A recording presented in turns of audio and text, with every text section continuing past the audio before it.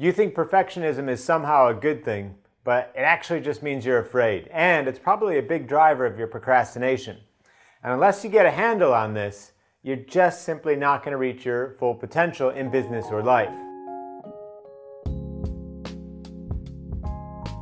Hi, my name is Eric Partaker, and I'm on a mission to help entrepreneurs reach their full potential in business and life. And today I'm going to be talking about the relationship between perfectionism and procrastination, and how what you might think is a good thing is actually the very thing that's leading to you procrastinating in life and not moving as quickly as you could be. So stick around for the full message today so that you can benefit from all the tips and techniques to overcome your perfectionism, which is actually contributing to your procrastination. Now, I feel particularly well placed to talk about today's topic because guess what? I used to be the world's worst procrastinator. I mean, I even bought a collection of books on procrastination, and guess what? They sat on my shelf for 10 years until I decided to finally read them. How much worse can it get than that?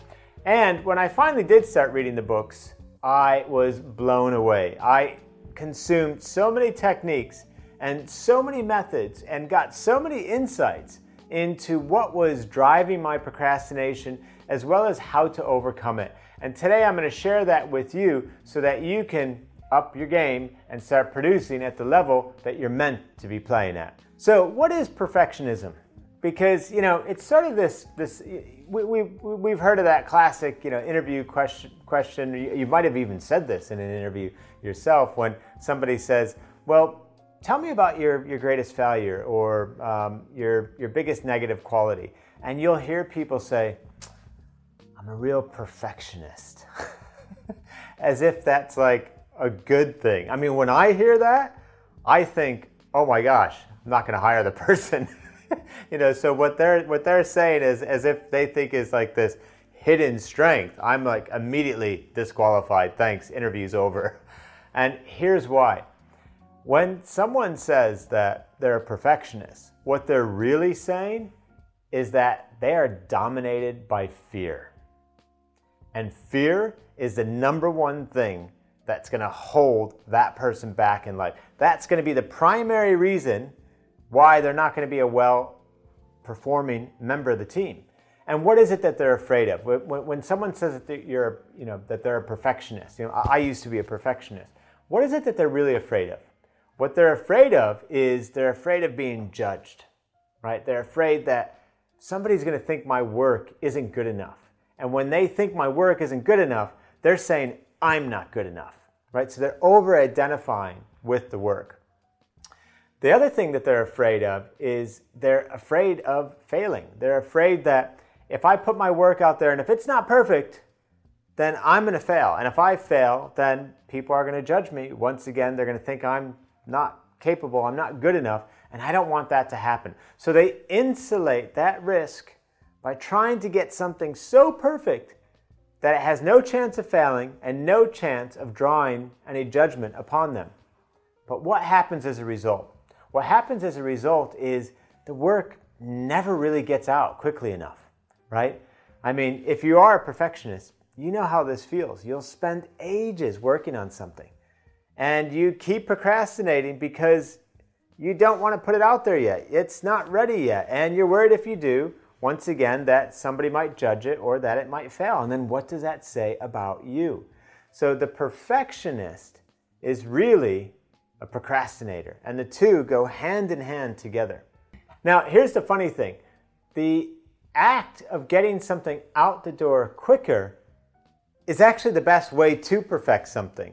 By getting something out the door in an imperfect state, you can get feedback on that and you can learn how to improve that once it's out there in the wild, so to speak. By keeping it and holding it tight and never showing it to anyone, you have no chance to kind of polish and perfect or at least improve whatever it is that you're working on.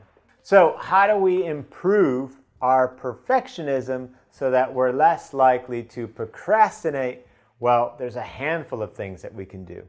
And one of the most powerful things, I talk about this in so many instances simply because this is one of the principles that you can apply to so much in life, and it's the 80-20 principle. 80-20 is probably, out of all the different things that you could do to combat perfectionism, which will improve your procrastination, 80-20 is like the 80-20 of all the methods out there. So 80-20 simply states that 20% of the effort will yield 80% of the result. Now, what does a perfectionist try to do? They try to put in 100% effort to get 100% of the result. So, if we do some quick mathematics here. So, if something is going to take 5 hours to do, to get it to 100%, the perfectionist will work all 5 hours to get it there 100%. Whereas the person who's, the executor, the person who's just going to get it out there, done, ship it as quickly as possible, they'll spend 1 hour, 20% of the time, knowing that it'll be 80% good enough, and they'll get it out the door, freeing up 4 hours in that simple example, where they could be working on something else.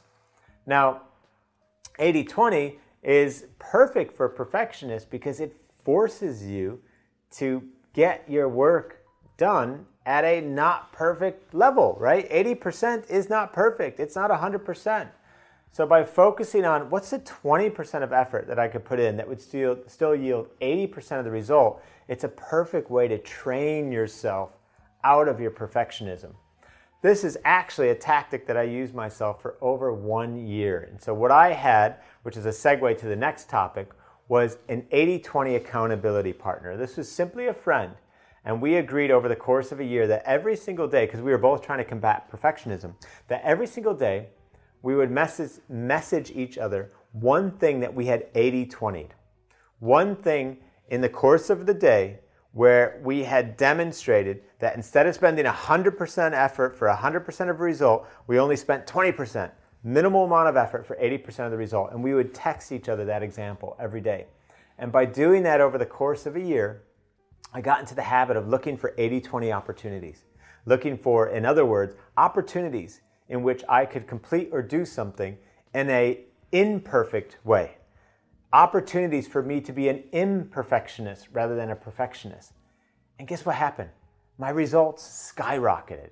I started, performing a lot better. I started achieving things much more quickly. I was happier because I was producing at a higher level. And I noticed this amazing thing, which I referenced earlier as well, that once I got things out and got feedback on them, I started to be able to perfect them or improve them much more quickly than just sitting there on my own, locked away, trying to make things just right before getting it out the door. And if you were listening closely, you might have heard that I used the phrase good enough earlier when I was talking. That when you 80-20 something, you're saying it's good enough. Let me get that out. Let me set that free. And that is a key thing to embrace as a perfectionist. Things don't need to be perfect. They need to be good enough. And often what you think is the necessary standard for good enough is nowhere near what someone actually needs. They need far less than what you're thinking. And it's not like they're going to get less quality and it's going to impair them in some way. Often, especially if you're a perfectionist, that 80% version of what you were originally intending is not just good enough. It's great for the average person out there. So set that work free. Get it out there in the wild sooner than you think. Let it flow.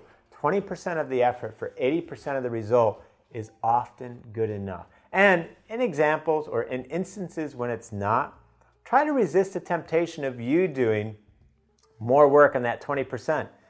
Ask if there's someone in your group or a friend or a teammate who could take a shot at that remaining 20%. Have them 80-20 the percent that remains.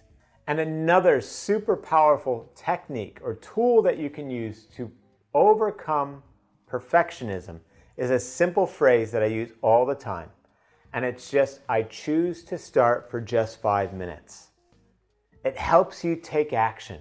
There's loads of things maybe that you don't want to be doing, that you think just, I won't be able to get that just right. I don't have enough time to make it all perfect.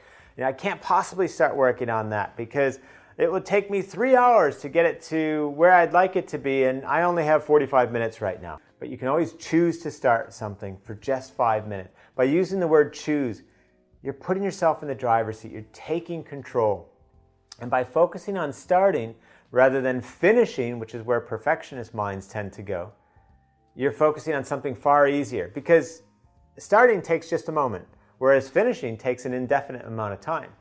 And by focusing on just 5 minutes instead of 3 hours or 2 hours or whatever it may be, it's such a micro amount of time. You can't possibly allow yourself to be perfect in just a 5-minute space. So the very act of constricting what constitutes, success for you by just choosing to start for only 5 minutes, for just 5 minutes, and having that be good enough gets you into the habit of just taking action and coming out of that perfectionist tendency. So I hope you've enjoyed that, a collection of techniques and mindsets and tips and tricks that you can use to overcome your perfectionism, because that is seriously holding you back. That is not a good quality.